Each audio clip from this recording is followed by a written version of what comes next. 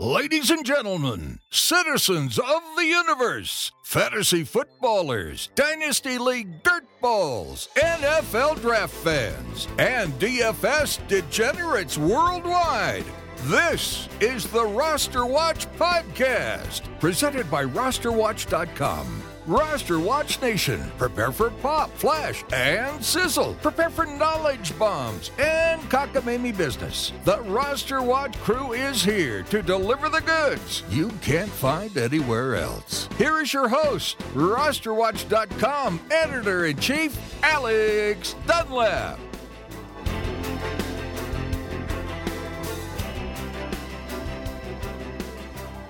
Ladies and gentlemen, Roster Watch Nation, welcome back to the epic Roster Watch Podcast, brought to you by RosterWatch.com, episode 18 of the Roster Watch Podcast, brought to you by RosterWatch.com. As always, find all of our content at RosterWatch.com with a pro membership. Make sure to subscribe, review, and give a 5-star rating to the podcast. If you like it, we're going to hit you with that early. We're going to hit you with it often during the podcast. My name is Alex Dunlap, here as always with Byron Lambert. We have NFL news and notes coming down the pipe, fast and furious in the wake of the NFL draft. Next week, we have new tools going up at rosterwatch.com. The team big board tool has gone up. The team needs tool has been updated. The MFL 10 cheat sheet has a Friday update coming to version 1.5. I have a few questions to ask Byron about that. There's so much to get to. I don't even know where to start. Byron, how do we do it? Well, let's headline podcast 18 with the Mike Mayock highlights from his press conference today, as well as our wide receiver rankings for this year's NFL draft prospects. There's a couple of guys I'm unable at this point to get into my top 10 that I'm kind of concerned about. I want to hash that out with Alex right here on the podcast today, as we are within less than a week now of the 2017 NFL draft. It's time for us to get those wide receiver rankings nailed down. Well, it's just time to. It's just time to write these things down in permanent ink, or at least as permanent as it can be. Because here's the thing: your boys at Roster Watch, we got to be quick and shifty and mobile and ready to react. Because here's the thing: a guy could be ranked as our number one wide receiver coming into the NFL draft, and his landing spot, maybe even more, certainly more so, even for the running backs. The situation for one of these guys could end up being so much better than anything else, to where that would end up trumping talent. So, we're going to have to get it written down in permanent ink for where they are pre-draft and how we just rank them as talents, and that's going to happen ASAP because, as Byron said, time is running out. We said we weren't going to discuss it anymore, but with these latest developments, are you starting to think that the Aaron Hernandez documentary is going to end up being up there with Making a Murderer and O.J. Made in America? Which latest developments? The suicide notes to the gay prison lover. There's been alleged reports that he had left suicide notes for 3 different people, one being his daughter, one being his wife, and apparently one being a male lover that he had in prison. I'd like to see that. I don't know who's going to report that. It was reported by the Daily Mail and picked up by some other people. I'd like to see multiple reports on that. It seems, like I said, seems real swindly. I think that this is going to be. Look, America gets enthralled by a high profile, sports. Either whether it's in sports, whether it's in acting, like a high-profile murder case, people are always going to love it. It's kind of weird that they do it. It seems real grim to me, but my wife, she watches this TV show or this TV channel called Investigation Discovery, and basically all it is the most horrible. Like, I walk in and I watch it for 3 minutes, and it's just the start of the show, and it's like some sad music, and what happens is all the kids get murdered, and like. The mom is one of the people who is they're suspecting that what's the person who could have a suspect. Like, Yeah. like the mom's a suspect, the so-and-so's a suspect, and stick around for more. Find out who killed all the babies. And there's like, and people watch this stuff. So I guarantee you there's going to be a market for an Aaron Hernandez story. I don't think, do you think it necessarily got any more interesting? Oh, it has all the elements. And first, trust with the me, bizarre love triangle? I know all about your wife's sick fetish, because every time I don't want you knowing about my wife's sick fetishes. every time I've ever come over here to dog sit, that TV is on the Murder shows. Channel. Murder Channel. And I come in here to dog sit, and I'm frightened half to death, and then I can't leave, and I'm hooked. And I watch 3 episodes with the dogs on the couch in the dark, and I leave here with nightmares. Yeah, I mean, I have nightmares about my dogs being on my couch. I hope that doesn't really happen. Yeah, and potentially about me knowing about your wife's sick fetishes. I just think people are cockamamie me on Twitter telling us that this might be a good 2-hour show, maybe 3-hour show about Aaron Hernandez. I said, are you kidding me? This is all the makings of an epic miniseries. We have the big contract the summer before. It's the New England Patriots. We have Mike Luiko's chilling audio from the press conferences in the summer. I've actually told Mike Luiko he needs to save that audio and be ready to sell that to whoever's going to make this documentary, because it's not just any old clip. He still has it, right? He has it. He says exactly what he was doing. Oh, during the summer when he got the extension, which is exactly when these murders occurred. You've got double murder trials. You've got betrayal. You have trap houses. You have gay prison lovers, suicide, family members all in the mix. He had his friend that he shot in the face in Florida who came back to testify against him in the last trial. And that guy's got a fake eye. I mean, there's going to be a whole episode just on the night of the cover-up of the evidence, the smashing of the security cameras and the recorder, the disposal of the gun. That's one episode on itself. It is. Right. Another episode is going to be the Pathfinder. One of the first episodes is going to be of the Pathfinder, whatever that SUV was in Massachusetts, coming out, spraying bullets in the car, shooting the 2 people, but they're not going to show you who shot him. And then later, I know what's going to happen. They're going to come back in the miniseries. The police are going to be searching his uncle's house, and you're going to have forgotten about that early scene, and then they're going to find the Pathfinder or whatever the SUV is in his garage, and the dots start to get connected. This is a miniseries. It is a miniseries, and you can even see. My question is this: have you found out any more about was Odin Lloyd somebody who might have been able to tell on him for the? Yes. So my deal is that he was on huge tilt to know, especially a guy who, like I said, a guy who really thinks of himself as, or really gets his jollies, it seems like, from this idea that he's a big criminal. This is a fragile man. This guy's in the NFL. He has everything you could ever ask for, and he's still got this immense sense of pleasure, this immense sense of identity. He went out of he ruined his life because he wanted to, there was something about being above the law and being criminal that he just yearned for, and he thought he was so good at it, and he thought he was like a mastermind at it, and he went out of his way to do these ridiculous things to protect himself and to do the things that a criminal would do, right? Like killing Odin Lloyd, and then you get to this. You get off for the thing that you were worried about him snitching.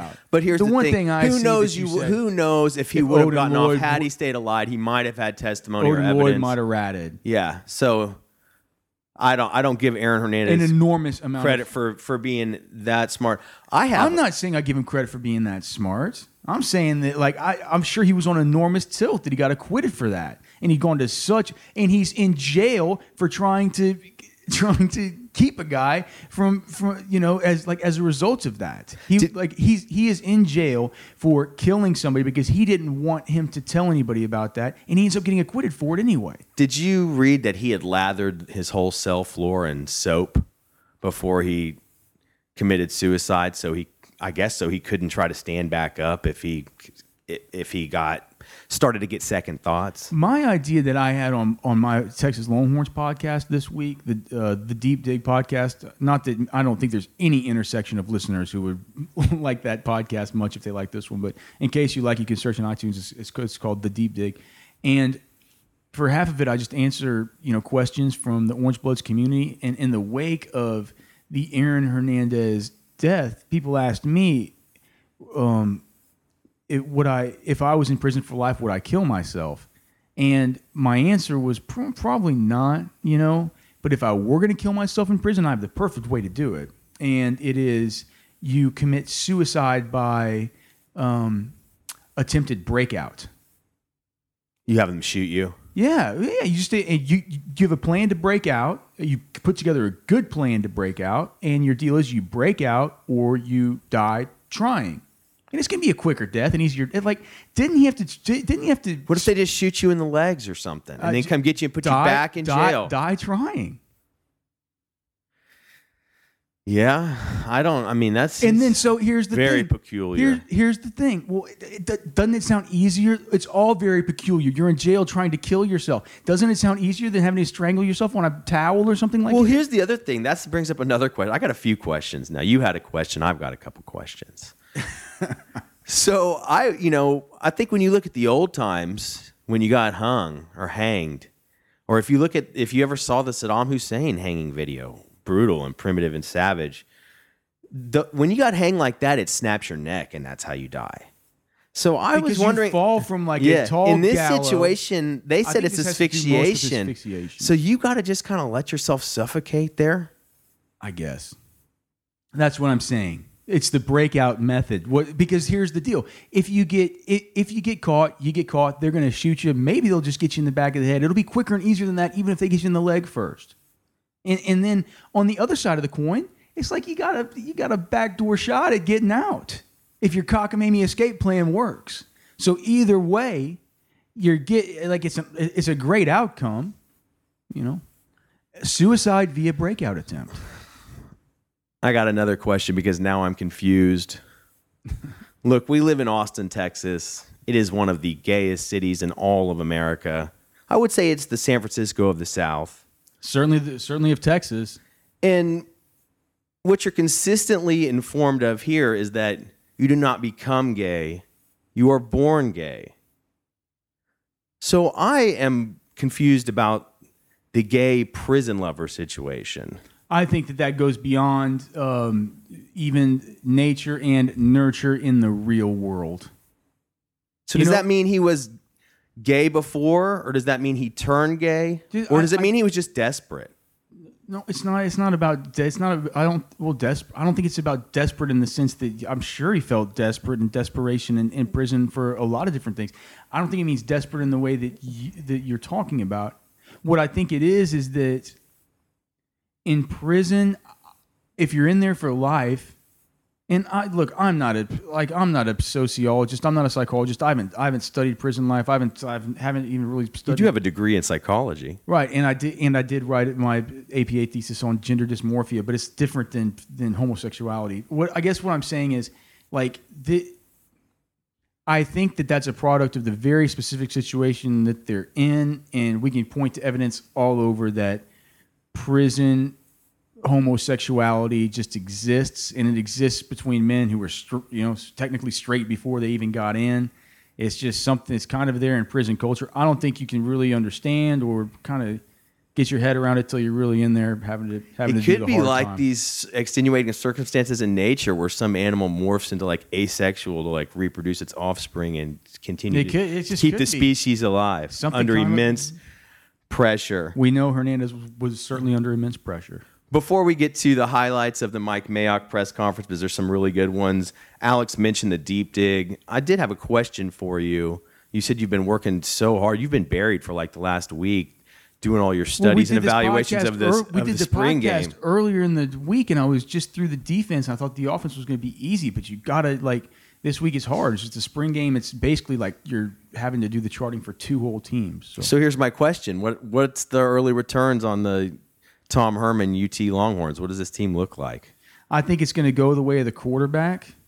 I think it'll go the way of the offensive line. I think the left tackle, Connor Williams, he has to stay healthy. That's going to be the next big stud coming out of Austin, the one who all the NFL scouts are going to be coming down here to see. He'll probably leave after his 2017 season coming up. And I honestly think if that guy is to get hurt, Texas is in big trouble because the depth that they have behind him at tackle is completely unreasonable to imagine going out there and performing at a Big 12 level. Yikes. Well, It'll be interesting to watch. The good news is like unlike the last few years, there is like good, developmental depth. At basically all the key positions. But the thing is, they're still in their developmental phase. What's the noticeable difference between the program and Charlie Strong's program as far as how things are run, or what you're seeing as far as install or constant? I mean, are there just tons of differences, or there's just a few things that really strike you as, man, this is way different this year? Well, do you know what you notice is, and anybody will notice this that watched, I guess not anybody, but big time college football fans. If you watched any of University of Houston last year. I feel like that offense, it looks a lot like the Ohio State offense. That's kind of what Herman was, not what he came up in, but what he was molded in the true play calling sense and a true offensive coordinator sense.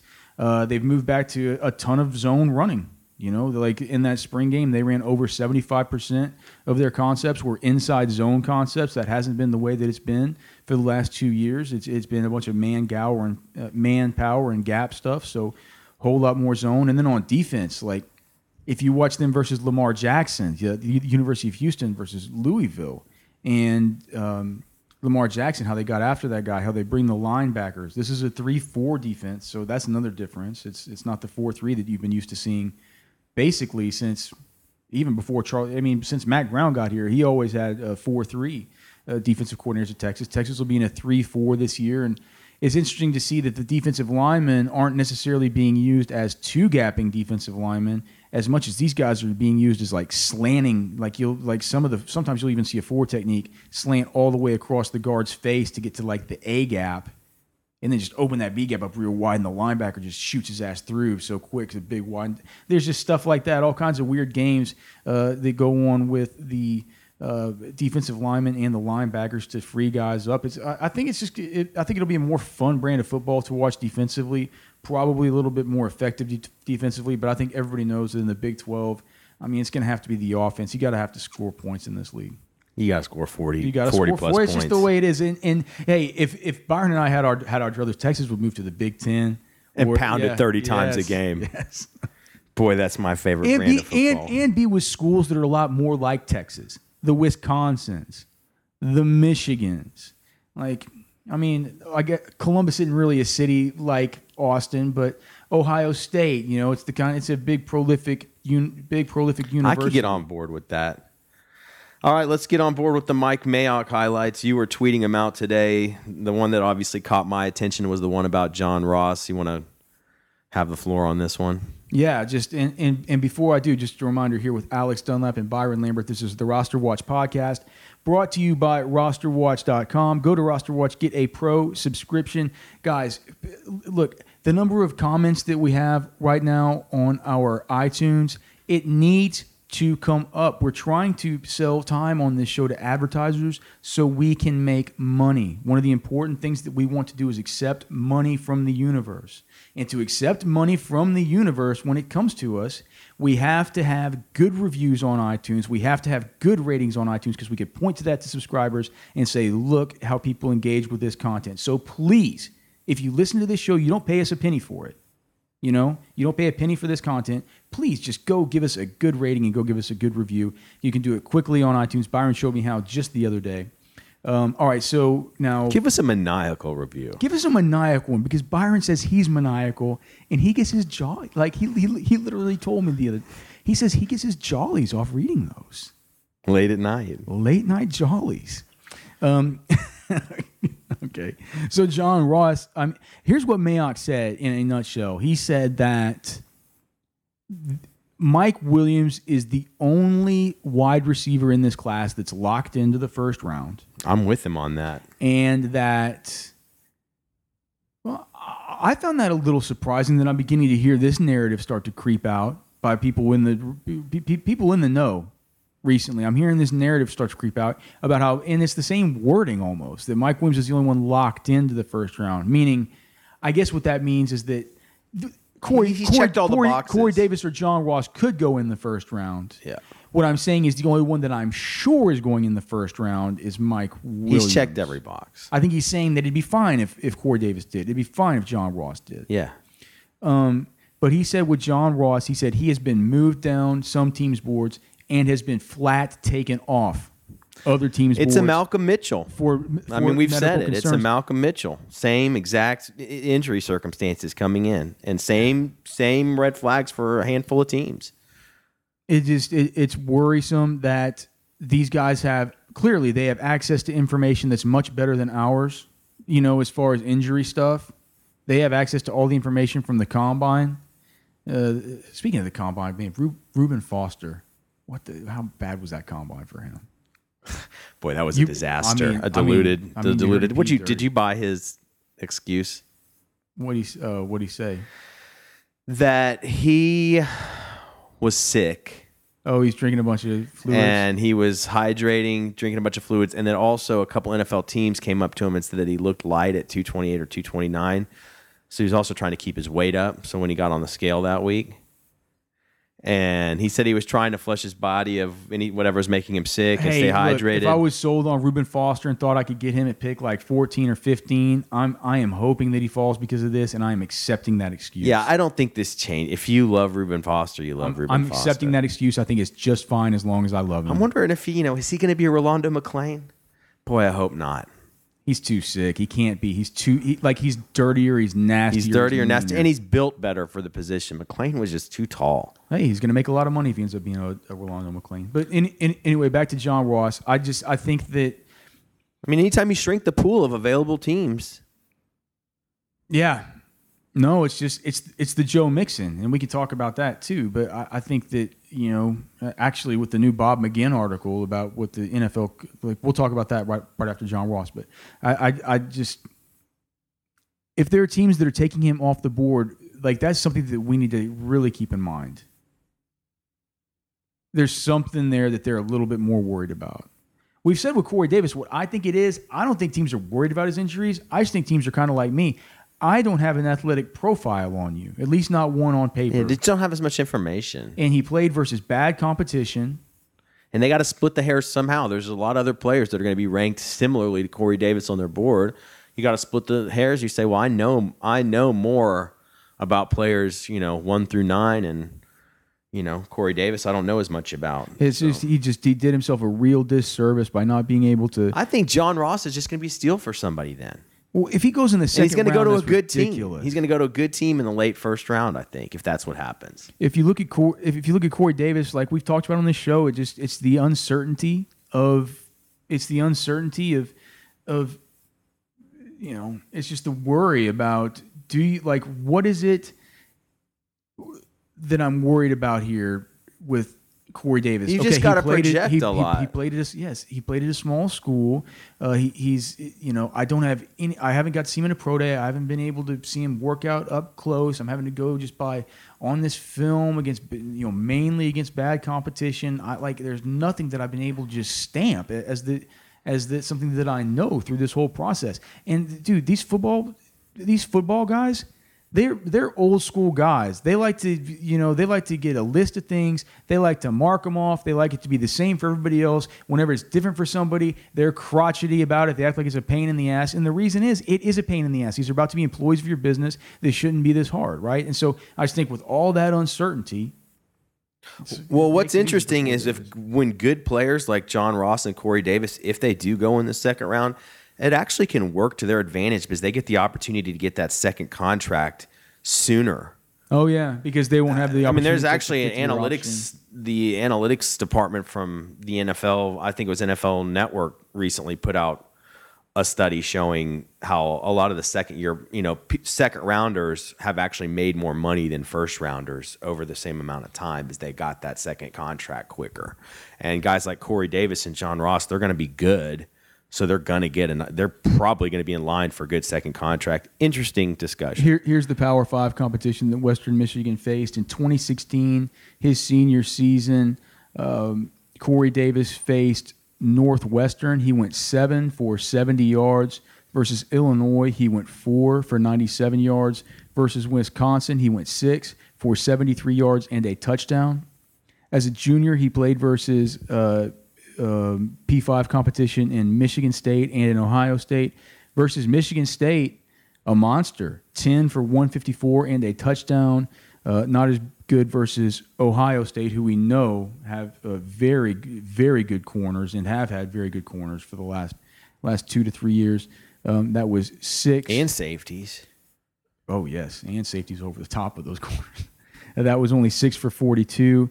As a sophomore in 2014, pretty low-key game versus Purdue, 4 for 46 and a touchdown. And then in 2013, his true freshman season, pretty big monster versus Northwestern, 5 for 112 and a touchdown. So against P5 competition, he's been good. Yeah, he's showed up fairly well. So I think that you can probably look at those games and find a little bit of certainty. But hey, I'm telling you, with uncertainty comes fear about these guys, and people's careers are on the line making these decisions. They want all the information that they can. So I can understand how Corey Davis could be falling a little bit just due to those fears. I can't see Corey Davis or John Ross falling out of the first round. All this talk that they're going to fall out of the first, I think, is crazy. And what have we been saying? We heard that the Panthers would be interested in those two guys if they trade back. So there might be an understanding amongst the league and the GMs that those guys are later first-round picks. I think that makes a little bit of sense. They asked Dave Gettleman today at his. I saw Josh Norris. Josh Norris from Roto World retweeted something about Dave Gettleman just being one of the most honest GMs that there is, and we, if you listen to this podcast, you know that we love some Dave Gettleman, the original gangster, and that we've said he's been candid about his draft intentions since year one on the job when he told us he needed D tackle, and he went out and reeled him off first, second round, and Starr and Latulele and Short, who just got the monster contract. You think that puts Jonathan Allen out of the running for the Panthers at 8? I think it does. Well, the big money to K1. I'd have to look at K1's exact contract. I don't think I'm starting to think Jonathan Allen not in play there. I'm a Daniel Jeremiah. Mike Band's been saying it for a while. Jonathan we all Allen think could it's fall. And I think it's a Christian McCaffrey to get him in if he stays at 8. Well, I thought that's a great idea too. But anyway, what Gettleman was asked today is if he's fielded any calls from other GMs who pick later in the draft looking to move up. And the reporter said he just sipped his Coke and put his Coke down and answered, "I'm not going to answer that." It's fantastic. Which to me, from a Gettleman, means I think he's gotten some of those phone calls. That's pretty. I think people are fishing around. I think that some, like Byron just said, there could be a Jonathan Allen available there. They're going to be. I think maybe one of those two safeties. The Malik Hooker. Well, did you see that Adams. they're talking about Malik Hooker now falling in the draft? I mean, there's so many smoke screens.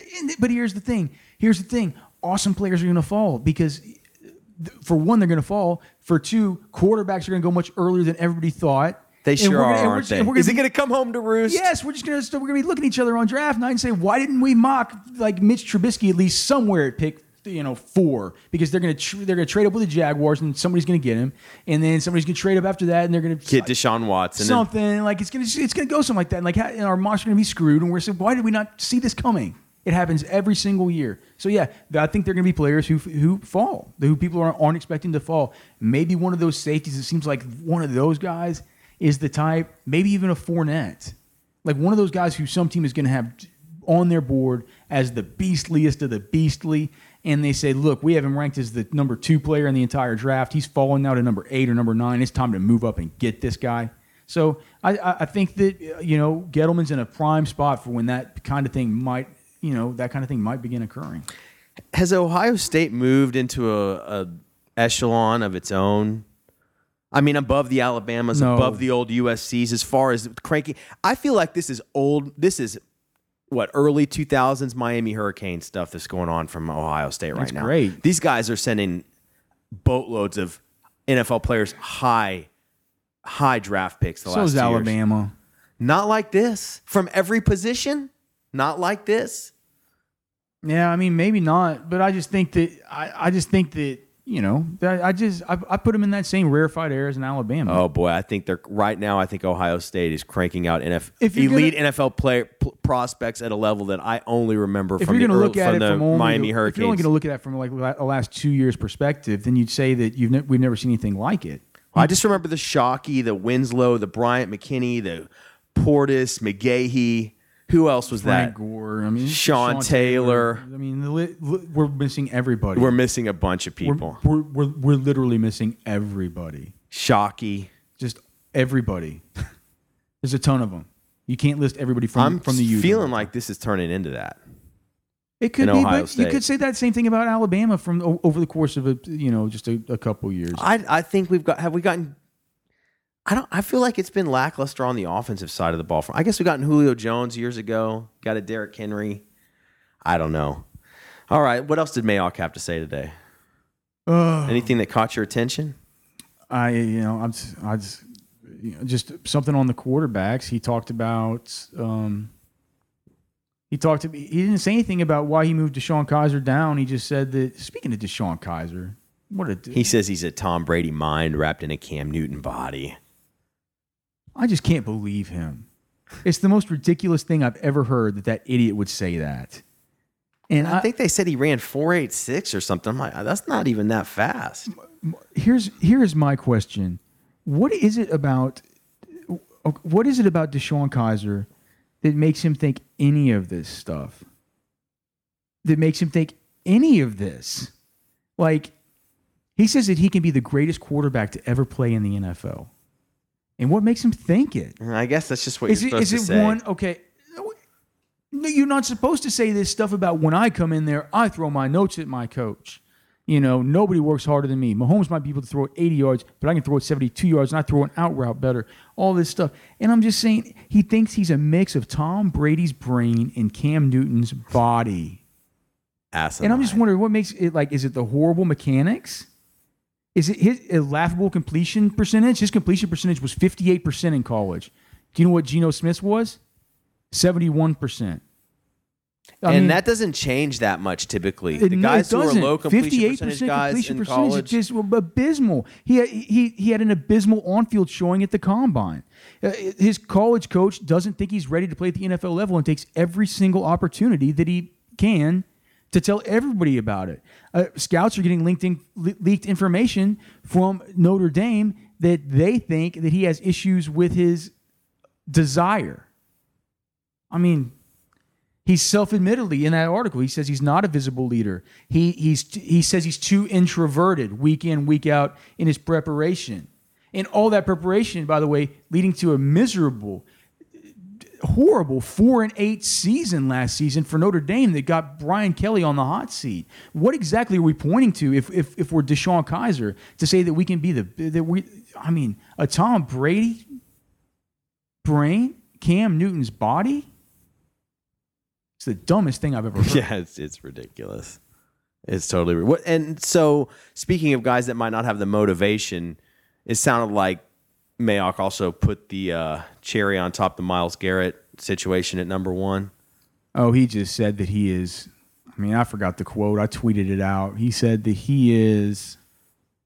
He said that he says that he's Von Miller with his bend, his ability to get off the edge and get to the quarterback. Except he's 20 pounds heavier and he's a sure Pro Bowler. He says you got to take him. I think so too. I mean, yeah. I mean, it's a premium position. You got to get him. What's weird is his really Myles Garrett's statistics in college weren't what you would think they would be. And I hate, you don't want a stat scout, but it's a little bit concerning he didn't have more production than he did at A&M. I think he had decent enough production. It was decent. If you look at I know we think Pro Football Focus is cockamamie half the time, but I think things like quarterback hits and pressures and stuff like that are pretty easy to chart. There was a cockamamie caller on Moving the Change yesterday calling into Kerwin and Jim Miller. And his whole rant, and Kerwin really gave shout out to our boys Pat Kerwin and Jim Miller. Kerwin really gave him a pat on the back too for doing his homework. He had a whole spiel, 4 minutes long, on how Bud Dupree outperformed Alvin Dupree. Yeah, Bud Dupree for the Steelers. Right, outperformed Myles Garrett, measured similarly height, weight, everything, and then outperformed him across the board in every athletic measurement, and had similar college production, but he was like the 23rd pick of the first round. It was a very, very interesting conversation. And Dupree really hasn't been that productive yet in the NFL. He came on this year. Yeah, I thought it was interesting that Mayock was basically saying surefire Pro Bowler. We've covered this draft now professionally. This is our 6th year. I don't think I've ever heard Mayock say something like that. I think Mayock loves Myles Garrett. He must. I want to know the answer to the question. I mean, would he take him? Does he have him rated higher over Clowney? Does he have him rated higher than Bosa? Here's the thing. I should have just pushed the button to ask a question.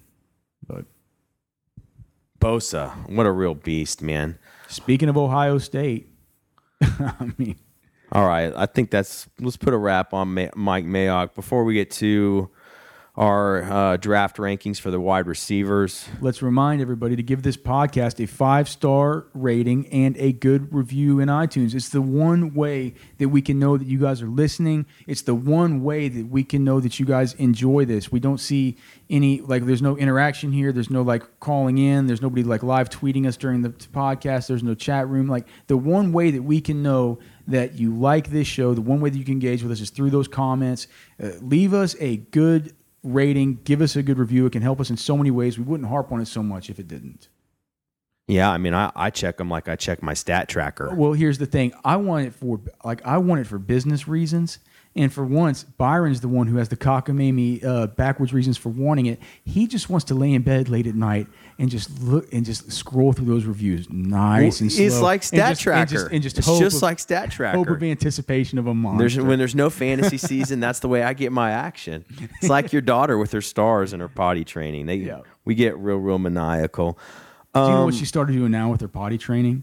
It's like every time she goes now, she thinks that it's a surprise. She gets a surprise every time. And so now she tries to go, and then she'll get her surprise, and then she'll want to go right back in and fake it out and get another surprise. Oh, she's smart. And another surprise and call this. And so she would give her these little surprises that she wants called Puppy in My Pocket. And it's these little kennel crates and stuff, and you just open it up, and it's a surprise every time. It's a new little plastic puppy. Okay. It's probably cost literally 10 cents to make over in China, but each one's costing me $4.99. Oh my God! To the potty. And so it's it's now. I'm wondering how long it's going to be before every time she goes, because she's getting real good at it. But I'm wondering how long before. Maybe some of our listeners can get us back on Twitter, let us know, or maybe leave a review with advice for me. How long until I say, look, this is too many puppy in my pockets. And if that happens, is there any way that I run the chance of pissing her off to where she could revert on me? Start going in her pants. I'm starting to get the idea who the real mastermind is around here. I think she's starting to get that idea. News and notes. A few things I wanted to get to that I just saw come across. Todd McShay floating that Josh Dobbs may be entering the round 1 picture for quarterbacks. Coming home to roost for Roster Watch Nation. I mean, I don't buy that at this time of year, but it is still. And we never called for a round 1 No, slot. but it is still coming home to roost. That's something. What everybody is sleeping on Josh Dobbs here. He's better than Davis Webb. And we like Davis Webb. Those are a couple of good quarterbacks that teams are probably going to get value on. But yeah, mainly that really caught my attention because nobody's talked about that. I saw Bucky Brooks saying he could see Dobbs to the Steelers as a backup for a couple years. And I said, you know what? I kind of like that. I like it too. I kind of like that one. We talked last week on the last podcast about the Gillislee to the Patriots. And we talked about Brandon Cooks. We've talked about him at length over the last few podcasts. All the information we were gathering on his move to New England from our insiders in New England as well as those in New Orleans. And one thing that struck me we didn't really talk about, maybe it's just implied, but part of the reason that those two signings are so interesting is that you have to remember the Patriots practice in training camp every year against the Saints. So Bill Belichick... Are they doing that again? I don't know, but Bill Belichick has been in practice. It's always down in Greenbrier or something. Brandon Cooks. That's true. This is a guy he's seen. It's not just he loves him from watching tape. He's seen this guy on the field. He's practiced with them. He's noticed something. I think that adds a little something. Adds a little more gravity to the situation. And then you fast forward to Mike Gillislee. Do not forget. Belichick's had to play him twice a year. It's like the Charles. You know how Belichick's always Coveted Charles Clay. Charles Clay. He had to go against him all the time. It was, Wes Welker. Yeah. Right? From the Yeah. Dolphins. And Mike Loico, do you know what he'll still tell you? That Belichick will one day end up getting Charles Clay just on a lot cheaper contract. Loico thinks that one day Charles Clay will still end up a Patriot. Yeah, these are players that Belichick loves and has gotten up close and personal with. I just think that No, that's a good point. They do says a lot. You at least know that during Brandon Cooks' time coming up, that they have had at least 2 training camps, or at least a week of training camp or something with the Patriots. I'm getting higher and higher on Brandon Cooks. What I think is going to happen is that Well, here's the thing: are you really getting any higher and higher? Do you or do you not like him more than Alshon Jeffrey? it's not sure that I do. It's like I think we're as high as we can be. Maybe not on NFL 10s, but I really think at this point it's the Patriots offense morphs every week. Do you like all those guys? Brandon Cooks is going to get some amount of deep shots every single week. Do you like all those guys, including Keenan Allen, better than Amari Cooper? I would have Amari Cooper and Keenan Allen right there next to each other. And then Alshon, then Brandon Cooks. I like Cooks and Alshon more. Oh, then both those guys. Oh, yeah. Really? Alshon Jeffrey with Carson Wentz, I love that. Okay. I will make a note here. Just while I'm in the MFL 10 cheat sheet, I know that's not what we're on right now, but just let me ask you a couple quick things. Just 2 quick things. And they were guys I asked about last time, but I need a little bit more detail. So, Paul Perkins, do you like Paul Perkins more than Kenneth Dixon and Bilal Powell? Yes. Do you like him more than Amir Abdullah? Yes. Do you like him more than Eddie Lacy and Dion Lewis? More than Lewis for sure. Right now, he has a clearer path to, I don't know. And not more than Lacy. It's very close with Lacy. Okay, and then with Jonathan Stewart, do you see him sort of just right by Paul Perkins or above Paul Perkins? Probably above Paul Perkins. Above Eddie Lacy? Yeah. Above Theo Riddick? And PPR, that one's going to be close. Yeah, I'd put Jay Stu above Theo Riddick. Above CJ Prosise? No. I like CJ Prosise. He's going to get his action this year.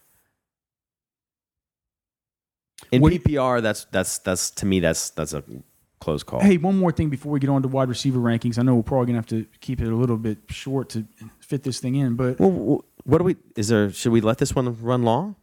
We like to keep them under an hour or so for Roster Watch Nation, but it'll be fine.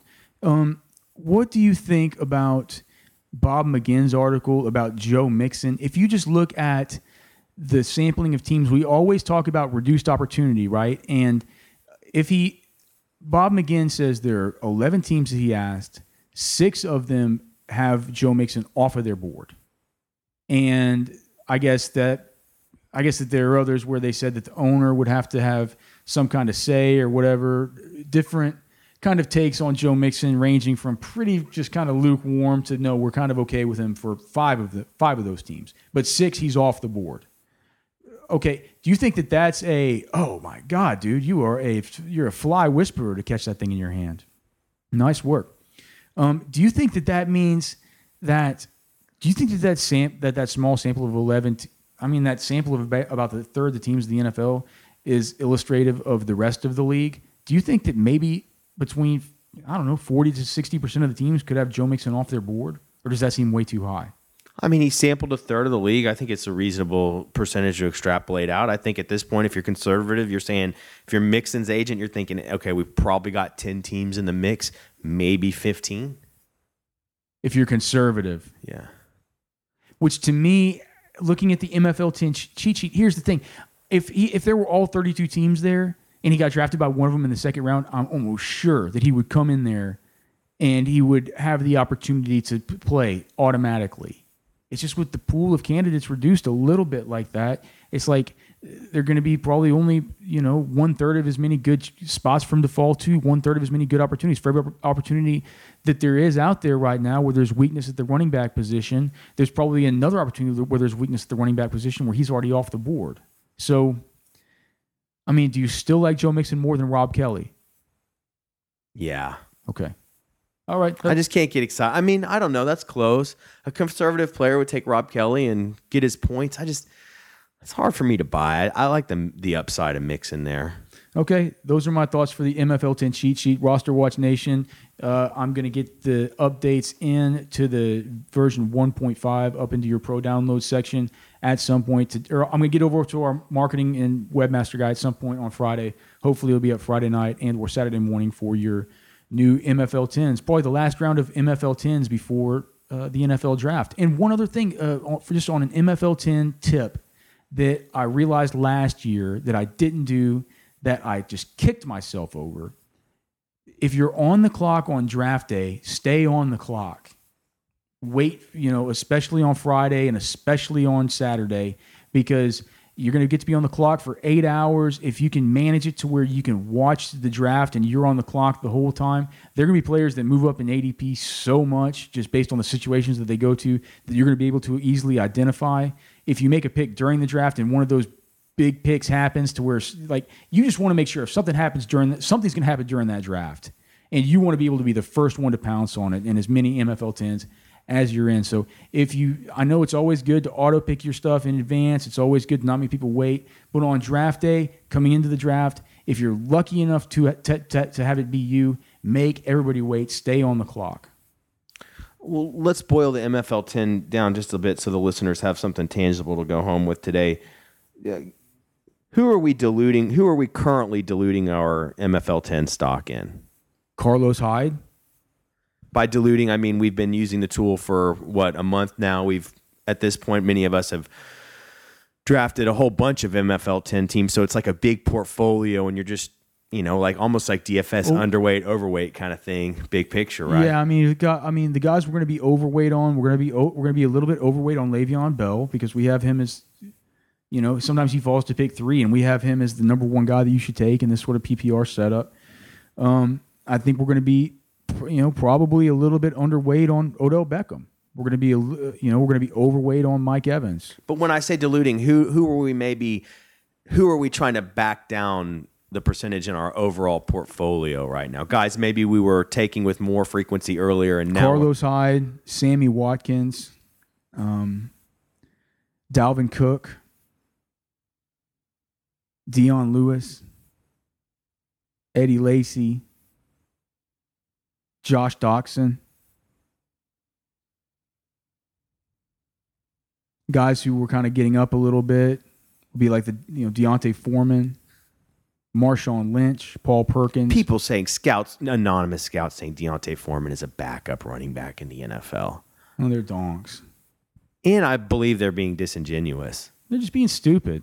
They're saying like, we don't know. I don't know much. I want to say something a little bit negative.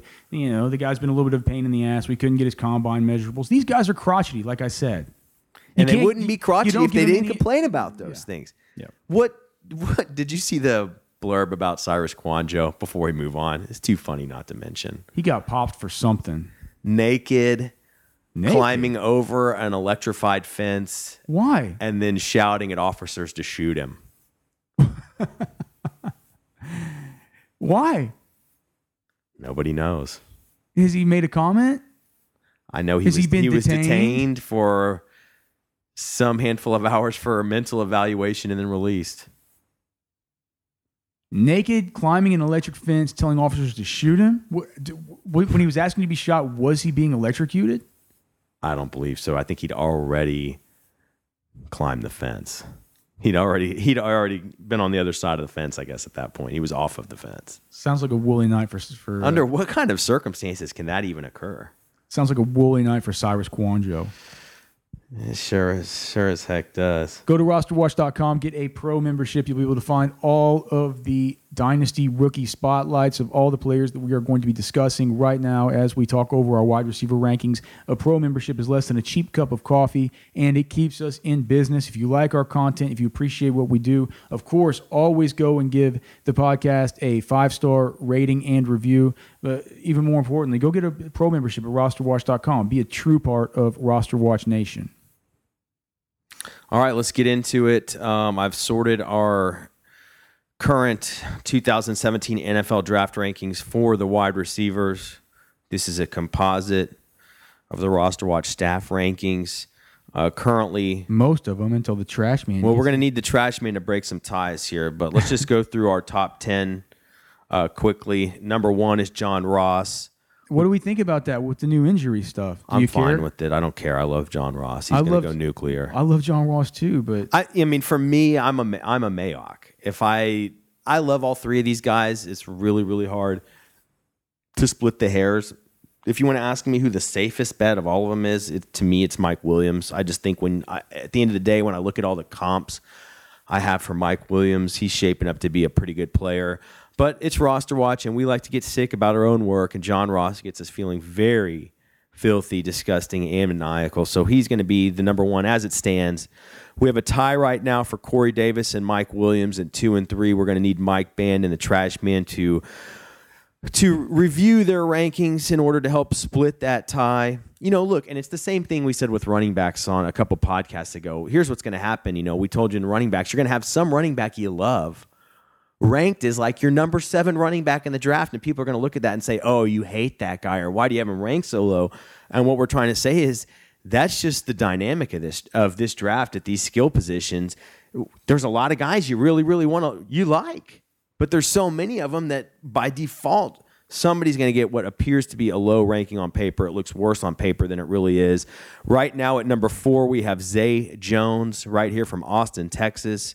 Nephew of former Bengals quarterback Jeff Blake and son of former Cowboys Jay Blake's linebacker. Nephew? Yo, sure is. Outperforming Jay Blake's son at the wide receiver position. Emory. And obviously Robert Jones, former Super Bowl linebacker for the Cowboys in the 90s. That's his son right here from Austin, Texas. Zay Jones. Get a star on Zay's helmet. Put him in the slot. At number 5, we have Cooper Kupp from Eastern Washington. Blew our socks off at the combine, or at the Senior Bowl.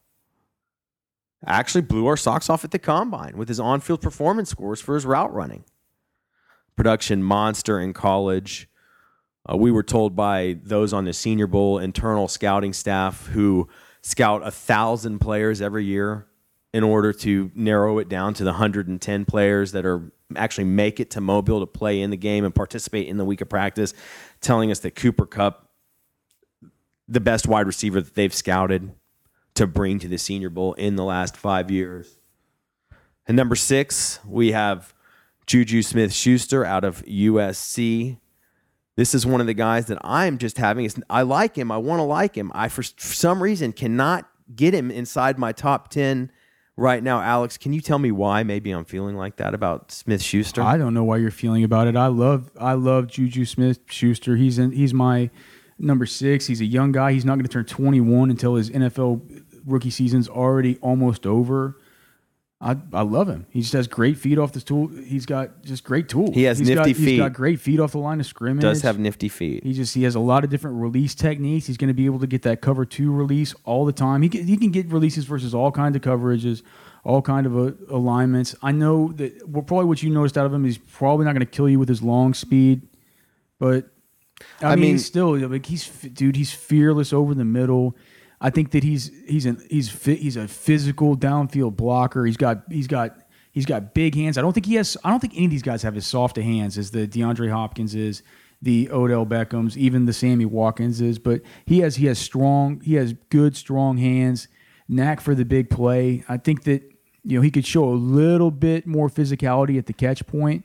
But there's a lot of ways he could beat you with the football in his hands. His suddenness pre-catch, in and out of routes, is to me as good as Carlos Henderson's suddenness after catch. And Carlos Henderson and Juju Smith-Schuster are 2 players that I see, very close to one another, in some ways sort of tied at the hip, in the same way I see 2 players like Travis Rudolph and Isaiah Ford, who have very similar skill sets. In the end, my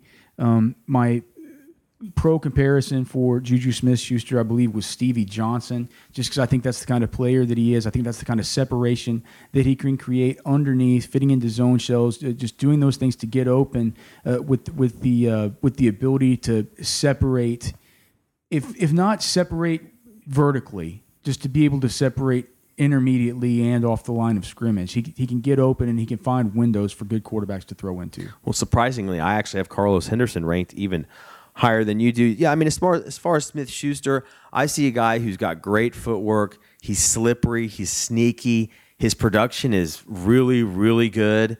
Like Alex said, he blocks down the field. There is a lot to like about the guy. I just have a hard time getting excited about his athleticism. To me, he's definitely a body catcher in a lot of circumstances. You know, if you had me put on the tape of him next to his USC tape next to Nelson Aguilar's USC tape, I tell you, we're not even talking about anybody in the same stratosphere here. And let me tell you, I wouldn't have been the only person to say that. Aguilar was a first-round pick. There were NFL personnel departments that loved him as well, but it just goes to show, you know, what I know and how far that athleticism it really does take you. And so I'm definitely worried about my ranking here. It seems like Smith-Schuster could be that sneaky type of receiver that you don't pay attention to that comes back to hurt you later when he's an effective player in the NFL. Have to try to continue. It looks to like get a our handle composite on that rankings one. so far have Juju Smith-Schuster and Carlos Henderson tied, so that's probably about right. I thought about Chris Chambers when I watched Carlos Henderson. Do you remember Chris Chambers from the Miami Dolphins? Oh, yeah. Chris Played Chambers. longer and faster and bigger than he really was. I mean, and Carlos Henderson, boy, you talk about good feet. I mean, you've been telling me about him. You've been beating that drum for a while. I mean, to me is the only concern with him just the level of competition? Otherwise, he's... I just think that I have this wrong because what I need to do, I can already tell you what I need to do with my rankings. I need to do this. And this might move that's going to move Carlos Henderson ahead in our composite rankings ahead of Juju. Yeah, I mean, Carlos Henderson is an unbelievable freak. Whenever I looked at him, I did a bunch of work on him as well. And I think the comparison I came to for him was...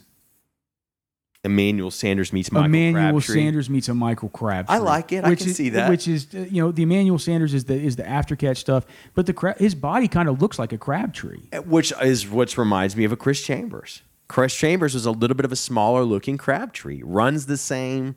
They got that really, really noticeable run, the stride, the arm movement with it, the way their feet are kind of angled and the way that their feet touch the ground when they run. Yeah, so and I think that also he's fast too, 4.46. Yeah, he is fast. I think he's got even a little bit of Chris Givens in him. He is just, here's the thing. I know he comes from Louisiana Tech and it's not like known as a super great school, but that's a Division I P5 school and like that's a good football program with a good coaching staff. And this kid is a polished wide receiver. He has electric skills to him. And so what I'm saying is he's polished and he has electric skills to him. He's got good feel. He's a natural. He's got great production. I mean, I think that honestly we might, like, the more I talk about Carlos Henderson, the more I realize that, currently our number 6 ranked rookie wide receiver prospect as we head into the 2017 NFL draft. Because I had to move him up above Curtis Samuel for mine, just after just kind of refreshing my memory on Carlos Henderson. I mean, he's a guy who I said at the very beginning, I said that he's going to be a player who's going to rise through the draft process as more analysts catch wind of his tape. So I mean, it's like even before his landing spot, I think that he's going to be relevant even in redraft. Curtis Samuel, the other player I'm worried about being a little bit too low on here. We'll get to him in a second. So far, John Ross, our number 1 rookie wide receiver in this year's NFL draft.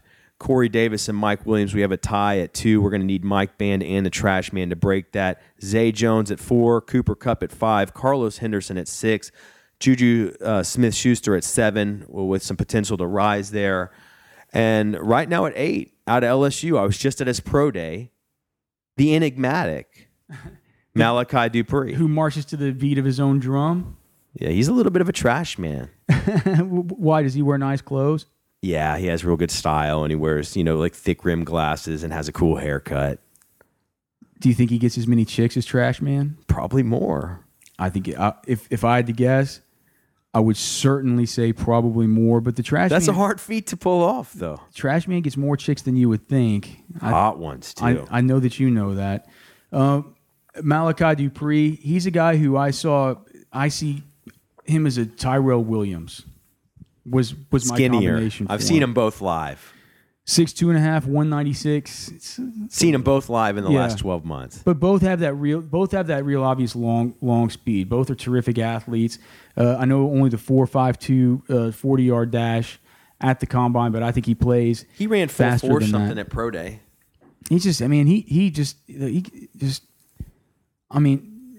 extends to the football. He makes consistent hand catches. Oh, and what anybody in Baton Rouge will tell you is that if you've watched all of Dupree's college career, all his snaps, all his plays, everything in the red zone, they say he's an absolute artist in the red zone in possession situations, high pointing the It's football. what he does. It's what he does. There's nothing like it. Well, I mean, they haven't watched that much Mike Williams, but I think that he reminds me of Tyrell because you do notice that that length, the way that he can extend the arms, also the length of his legs. He's really high cut, like a Devontae Parker, or even an AJ Green, and I just think that like we were just talking about, like that length, it lends to his ability to go up and get it in the red zone. You combine that with above average speed, the ability to separate. He's got really good leaping ability. If I remember correctly, he had a really good broad jump.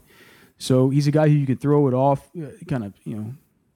throw it out into throw it off to the pylon and hope he can go up for it. So all in all, I just thought fantastic prospect. When I did my work on him, I said that barring any unforeseen disaster, he should be taken no later than day 2. I don't think I don't think that's changed. Do you think he's going to slip past the 3rd round? I could see him being 3rd or 4th round wide receiver. A few questions about Dupree center around whether he's really a football guy or not. Currently ranked our number 8 wide receiver prospect in the 2017 NFL draft. Next on the docket is one of the trash man's most disgusting and original sons of this year's draft season and NFL offseason.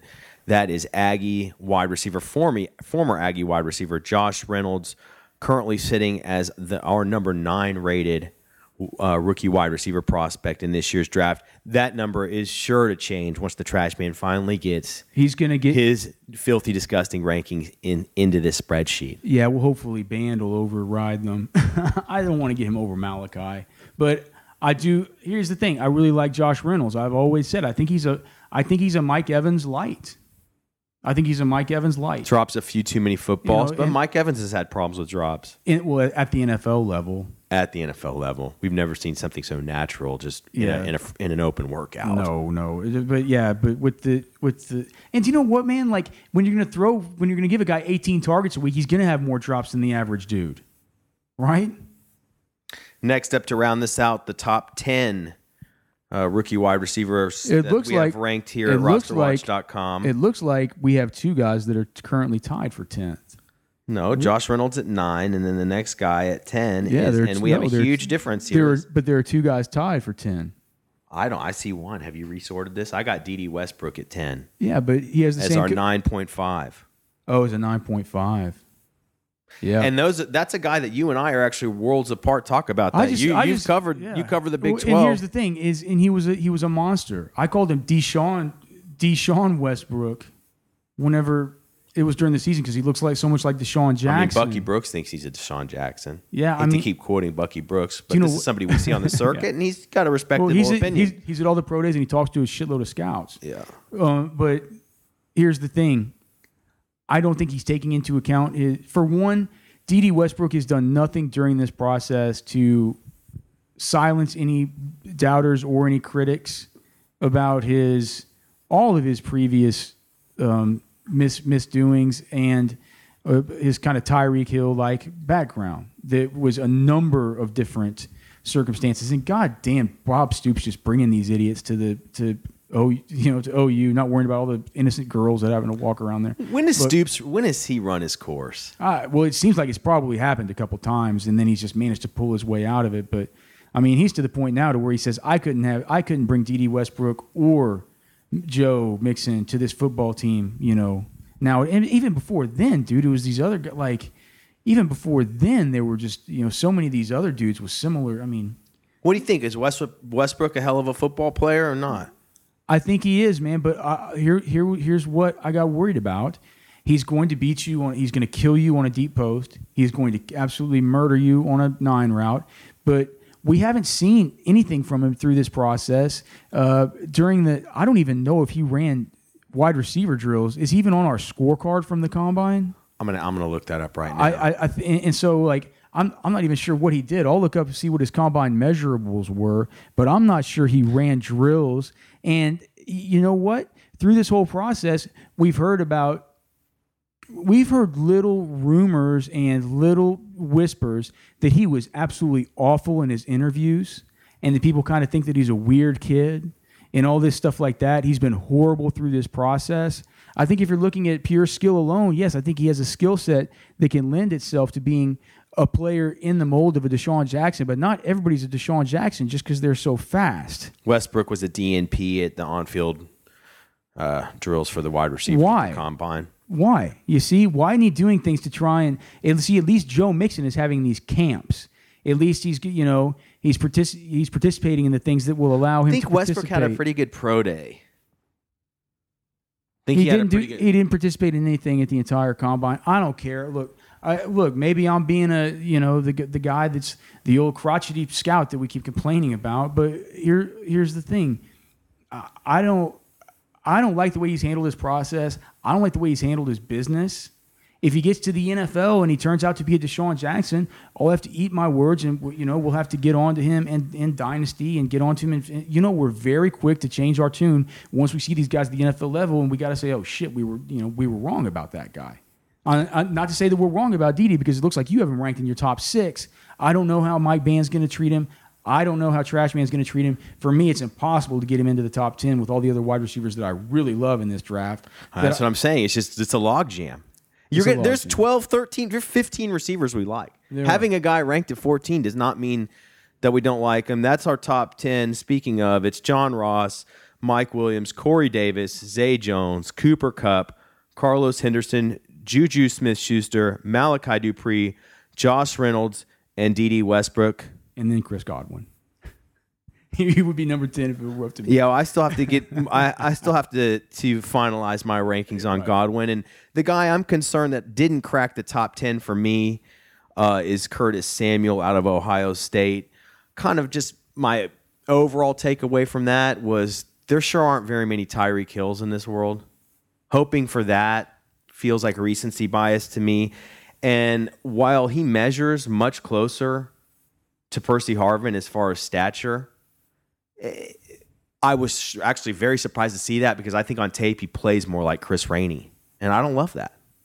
I certainly don't love anything when it involves the name Chris Rainey. That brings an end to episode 18 of the Roster Watch podcast, brought to you by rosterwatch.com. Go to rosterwatch.com, get a pro membership, check out all of the pro tools that are up now for download. Go give us a 5-star rating. Go give us a good review in iTunes. For Byron Lambert, I am Alex Dunlap. This is the Roster Watch podcast, brought to you by rosterwatch.com. We will see you next time.